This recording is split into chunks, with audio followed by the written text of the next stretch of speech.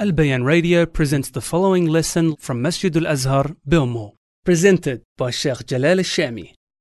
So we're continuing with the common mistakes that are widespread among the Muslims, and we're in the chapter of the prayer. So common mistakes that are done in the salah.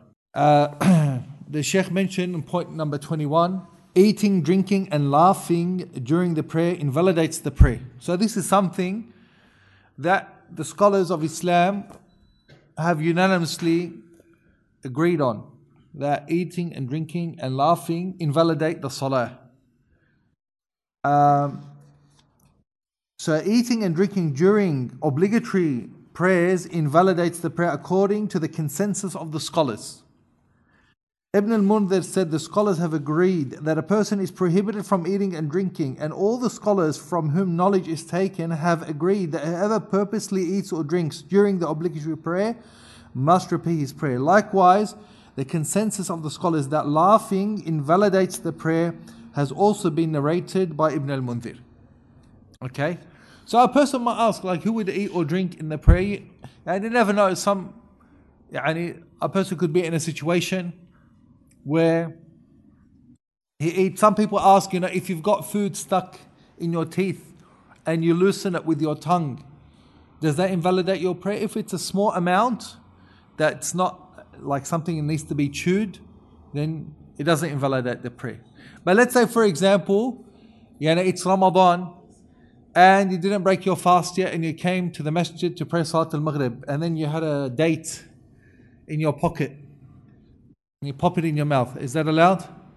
Not allowed, because it's a big morsel that requires to be chewed. But if maybe you had a date before salah, and sometimes the skin of the date gets stuck, or sometimes the sweetness gets stuck in your teeth, and maybe you might dislodge it with your tongue, and you taste it, or then inshallah it doesn't invalidate.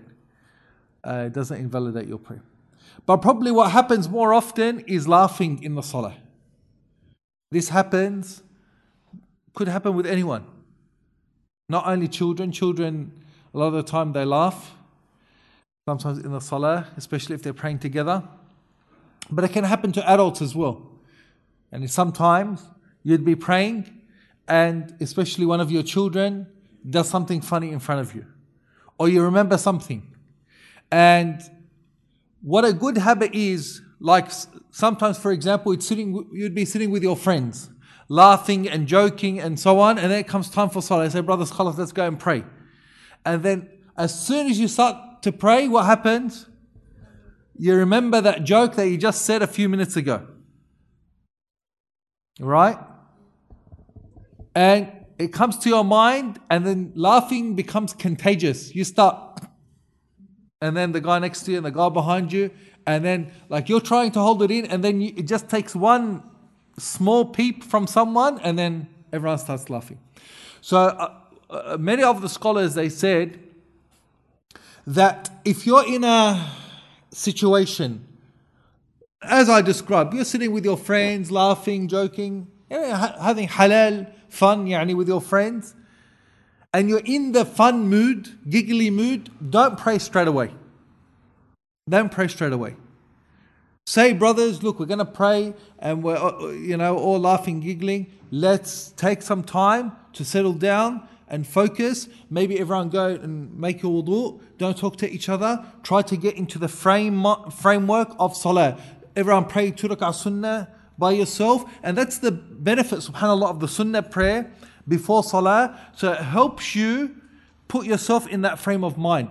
And that's why when we talk about the khushu' in salah, khushu' starts from before salah. Khushu' starts from the moment you hear the adhan. What does the adhan symbolize? It's the calling of Allah.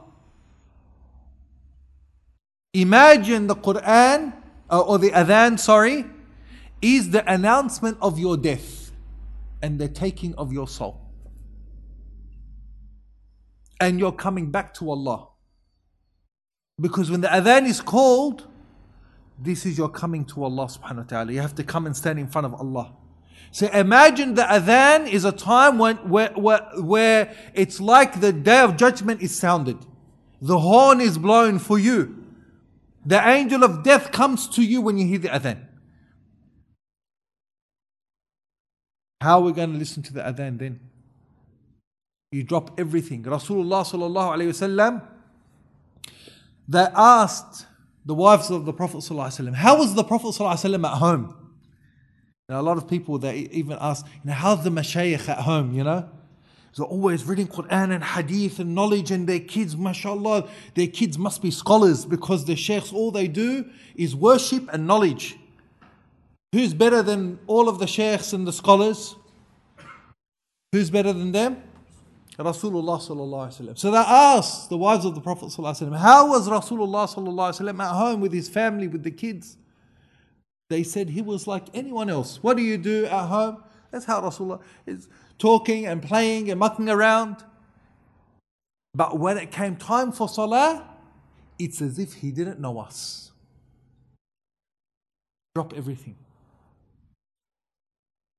The adhan came, it's like you're not in this world anymore. Salah now. This is my time with Allah subhanahu wa ta'ala. He would go and prepare himself for the salah. A lot of the time we hear the adhan and we're still talking, still playing, ignoring the adhan. When we hear the adhan, we should stop what we're doing. Concentrate, listen, repeat the words of the adhan. Because it should be preparing us for the salah. So we could be playing and joking with our family, with our kids and having a good time. Time of adhan, this is serious now.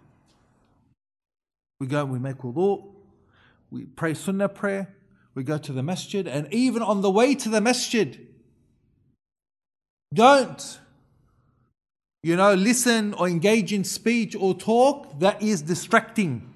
Lahu. Put yourself in the frame mind of salah. As you are walking, say dhikr, remember Allah, read Quran. If you're playing something in your car, play something that reminds you of Allah subhanahu wa ta'ala. So get in the frame of mind as you're coming to the salah.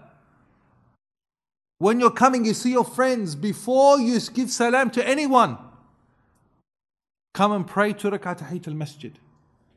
It's better actually not to talk to anyone in the masjid.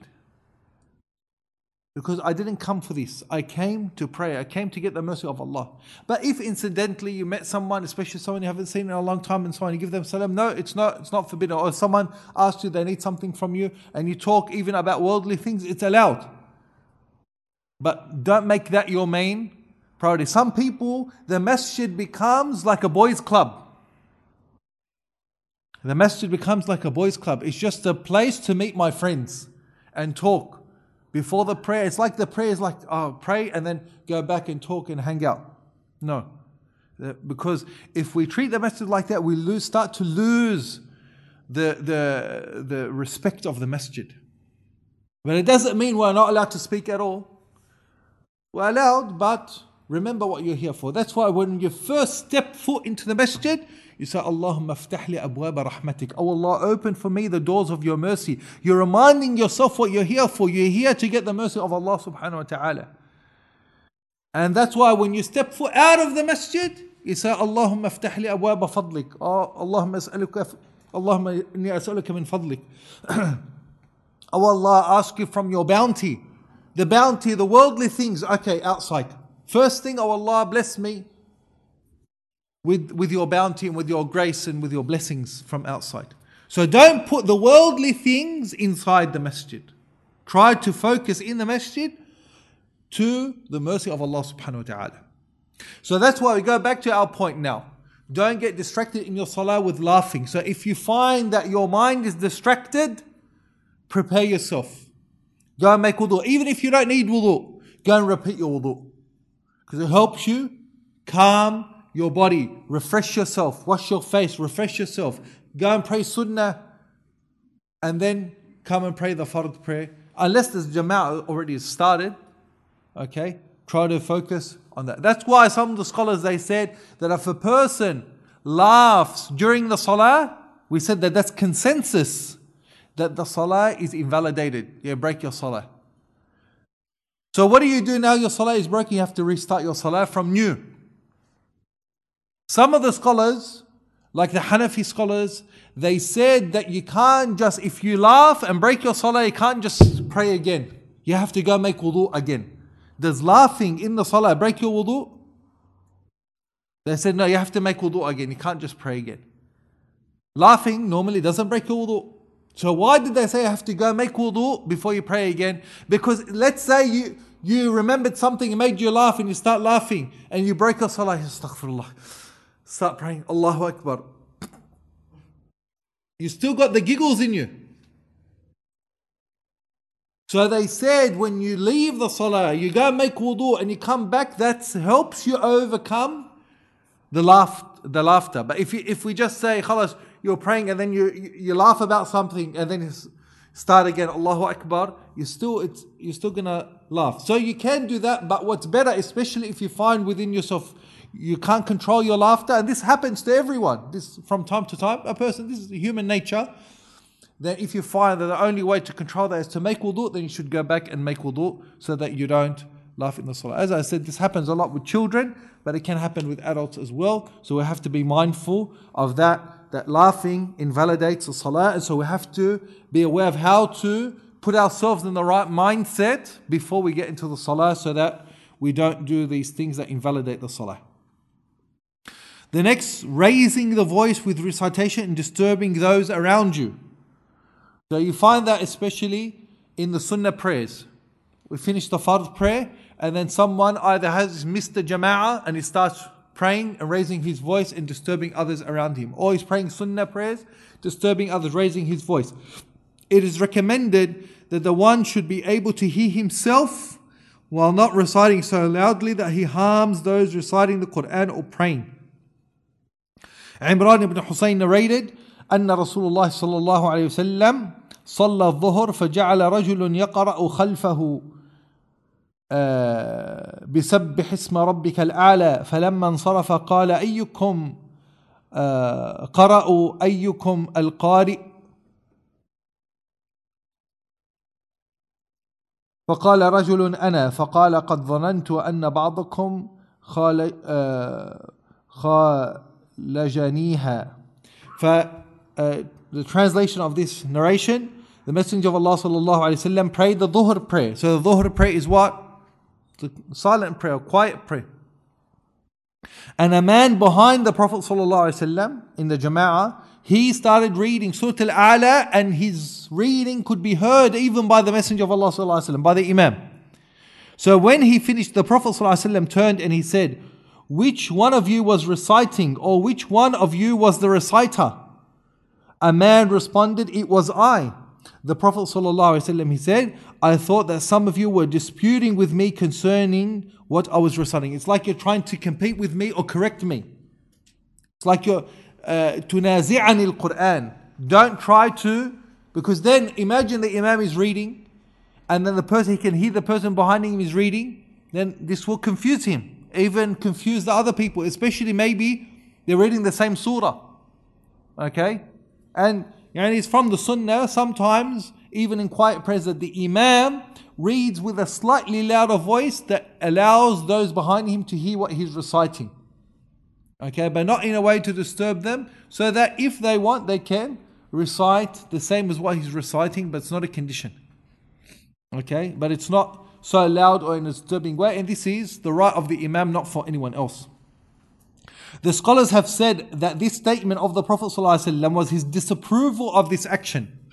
So a person should not recite or raise his voice in anything in the salah that would disturb others around him, and especially the Imam. Ibn Taymiyyah rahimahullah, he said, whoever recites the Quran while the people are praying optional prayers, then he should not recite loudly as to distract them. So if there's someone reading, sitting, he's not praying, but he's reading Quran from the Mus'haf, let's say, or from his memory, and there are people praying, the person who's reading should lower his voice not to disturb those who are praying.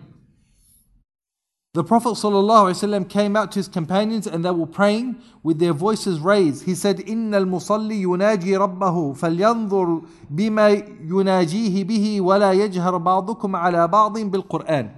He said, when you pray, you are talking confidentially to your Lord. So look to what you confide to Him with, and do not raise your voices over each other with the Qur'an. Okay? So a person should not read with a loud voice, especially if whether he's outside of the prayer, before those who are praying, or even if he's praying within the prayer and reading loudly to disturb others who are praying. If a person's in his privacy of his own home and there's no one else he's disturbing, he can read loudly, that's fine, as long as he doesn't disturb others who are praying or reading. Number 23, annoying the worshippers by crowding them. This is from the prohibited harms. The worshipper selects a space which is empty. Unless he sees an opening he can easily reach without harming the people. It is prohibited to harm the people, especially during Friday prayers. The Prophet ﷺ said to the man who stepped over the people during Friday prayers, which is narrated by Abdullah bin Busur, Ijlis faqad adayt. Sit down, for you have annoyed the people. Some people, subhanAllah, they come late to Salatul Jum'ah.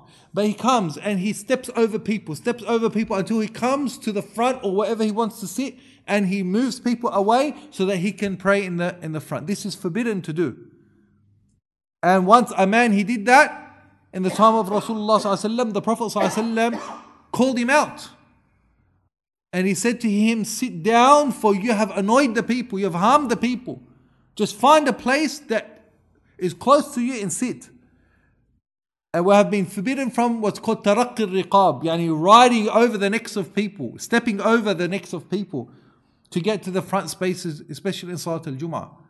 Or an yufarriq bayna ithnain, or to separate between two people. Two people, they're friends sitting next to each other. There's a slight gap between them. He comes and squeezes himself in between them. Annoying them and making it squashy for them.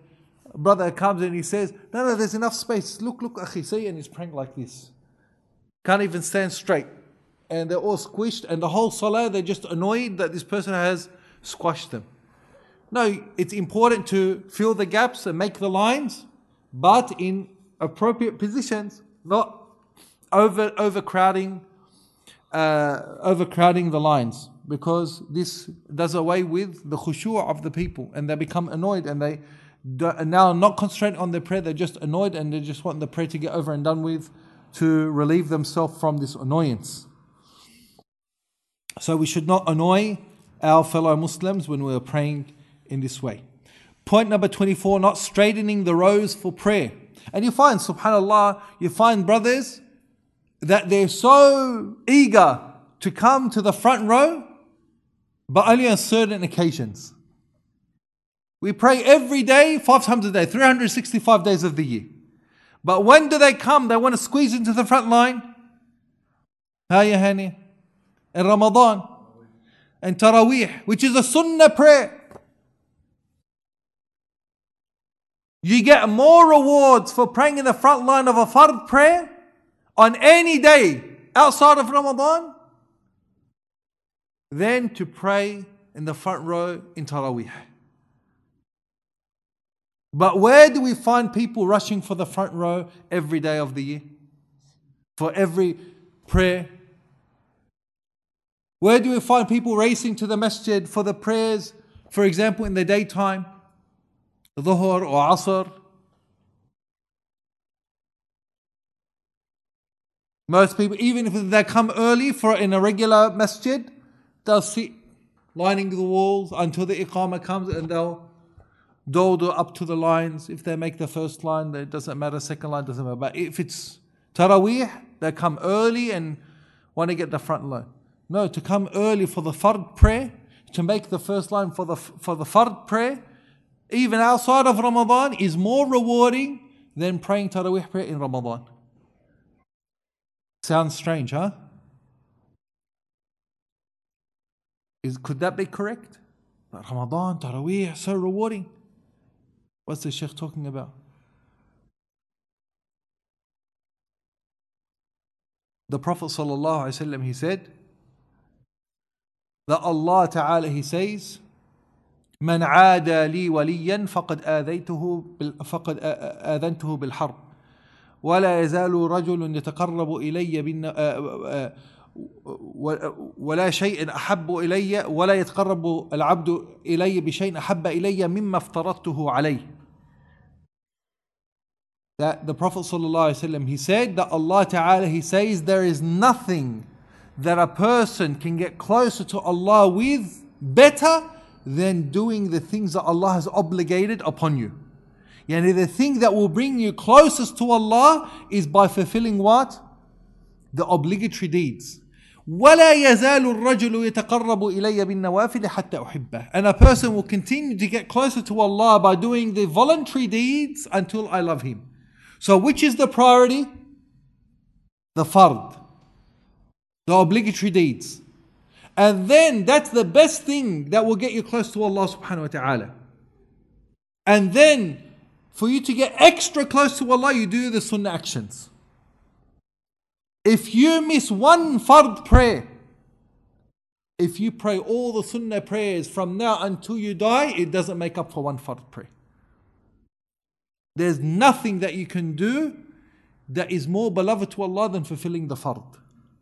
Whether it's fard prayer, fard fasting, fard zakat, the fard, the obligation of staying away from sins, is more rewarding than doing voluntary deeds. Okay? So, we should be keen to come to the masjid, not only for Friday prayers and Taraweeh prayers, but for every of the prayers, and to make the first lines, to come early and so on. Number 24, we said not straightening the rows for the prayer. Allah subhanahu wa ta'ala commanded us to establish the prayer. Allah ta'ala says, وَأَقِيمُوا الصَّلَاةِ. وَأَقِيمُوا, part of the meaning of أَقِيمُوا means stand up. Part of the meaning of أَقِيمُوا means pray correctly. Part of the meaning of أَقِيمُوا الصَّلَاةِ means pray in a straight line. Because aqama means to make upright and straight. The Prophet ﷺ, he said, سَوُّوا صُفُوفَكُمْ فَإِنَّ تَسْوِيَةَ الصُّفُوفِ مِنْ إِقَامَةِ الصَّلَاةِ. Straighten your rows, for straightening the rows is part of إِقَامَةُ الصَّلَاةِ. It's part of establishing the prayer. The Prophet ﷺ, he said, لَتَسَوُّنَّ صُفُوفَكُمْ أَوْ لَا يُخَالَفَنَّ اللَّهُ بَيْنَ وُجُوهِكُمْ. Make your rows straight, or Allah will cause discord among you. If the row isn't straight, one brother is a little bit forward, one brother is a little bit back, there's a gap and whatever, this is not keeping the row straight. What is the punishment of that? That Allah will turn your faces against each other. They will cause discord and hatred between the Muslims. Today, a lot of people say, why is there so much disunity and hatred between the Muslims? We say, look how they stand in salah. Wallahi, if the Muslims stood correctly in salah, then Allah will make their hearts together just as they are in the salah. When there's separation and dispute in the rows in the salah, then there will be dispute and separation in the hearts. The salah is the essential thing. We want to fix the ummah. The first thing we fix the ummah with is the salah. Before anything else, what's the use of we aim so high and even the basics we don't even get right? Is there anything more important than the salah?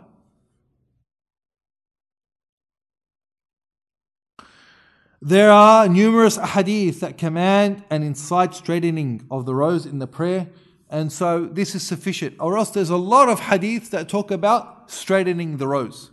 And just to let you know, how is the row straightened? Nowadays, mashallah, we have beautiful Turkish woolen carpets, mashallah, that have designed rows in them. Wallahi, if we're in the time of the Prophet ﷺ, I don't know what we'd do. There's no lines drawn.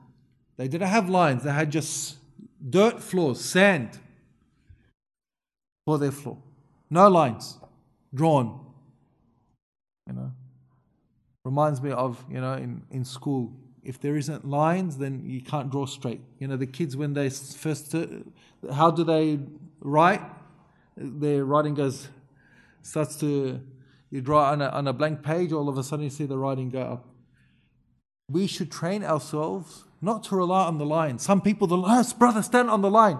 So especially in this masjid, the lines are a little bit tight, so sometimes some brothers, no, you're not standing on the line. They have a nervous breakdown. Akhi, the line is not a Quran that you have to stand. Allah didn't say in the Quran you have to stand on the marked lines. If there's a line, we stand. If there's no line, it doesn't matter. But how do we stand straight? Okay?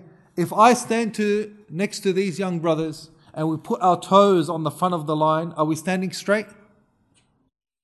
Why? Because my foot is probably twice the size of Abdullah Khaja's foot. So what's going to happen now?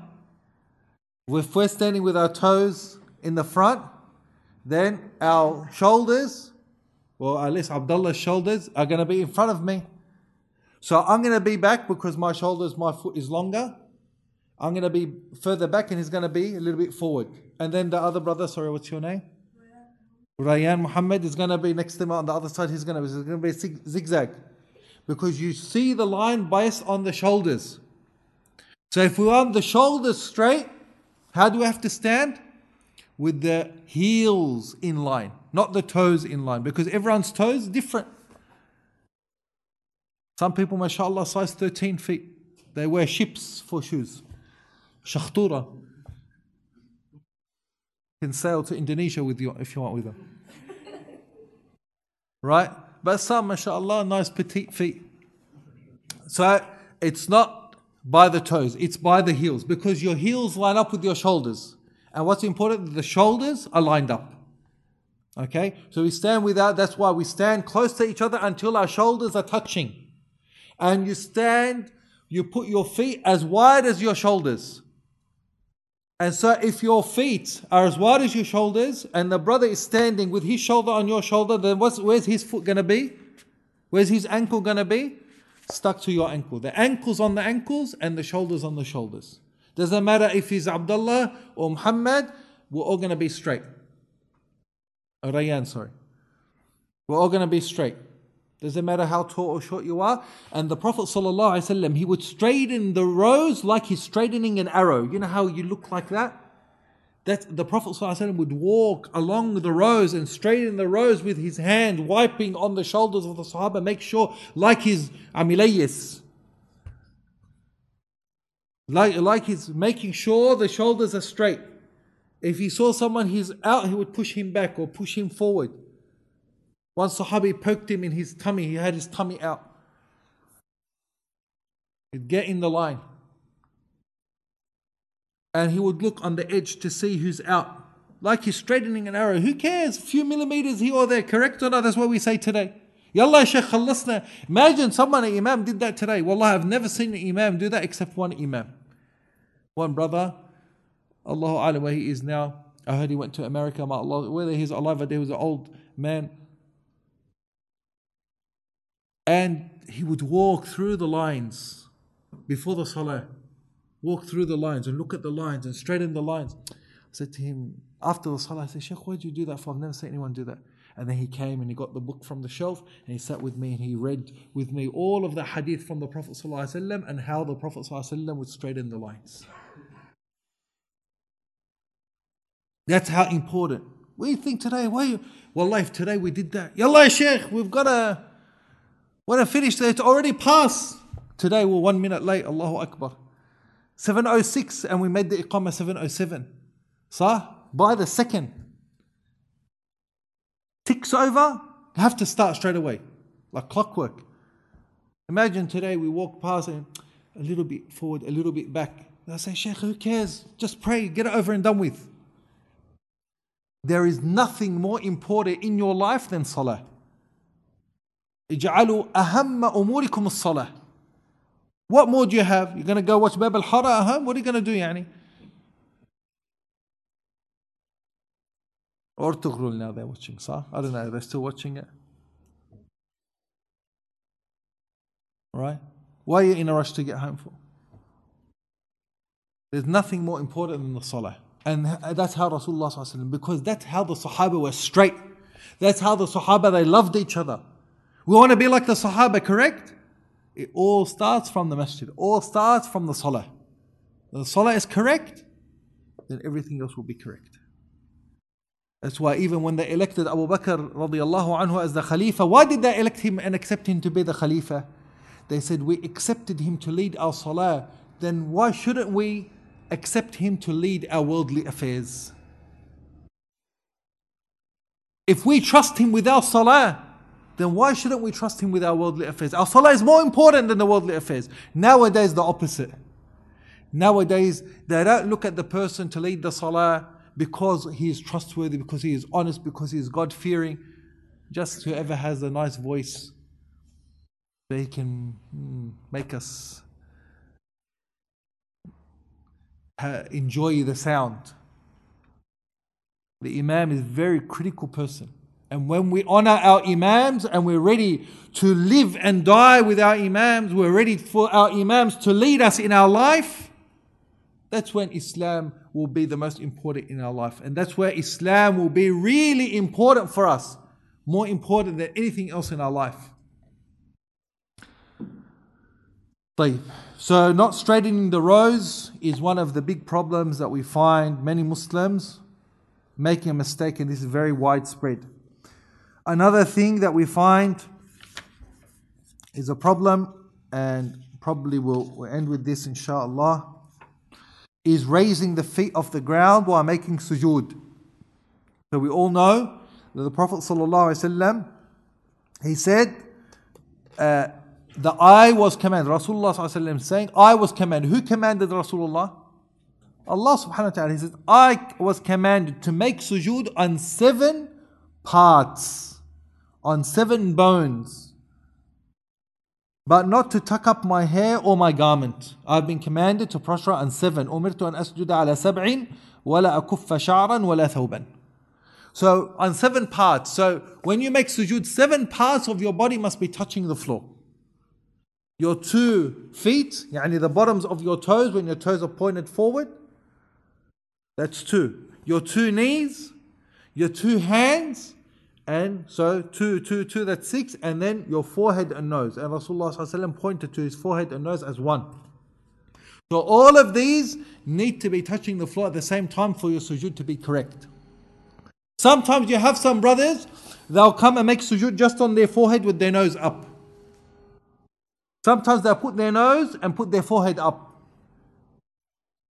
Sometimes they'll make sujood, but they'll put their hands, not put their palms on the floor. They'll either crunch up their palms or raise their palms, scratching their hands, not putting their hands flat when making sujood. Sometimes you have some people that raise their feet off the ground and start waving them up in the air. Same people do that. This makes your sujood invalid. Why? Because if your feet are in the air, there's only 5 parts making sujood, not 7. The feet have to be touching. Or sometimes what they'll do, instead of waving the feet, they'll put one foot on top of the other, cross their feet. Now if you do that, that's 1 less foot touching the ground. So you're not making sujood on 7. So this is as well another mistake that people do. Now I've lost my page. No. Okay, so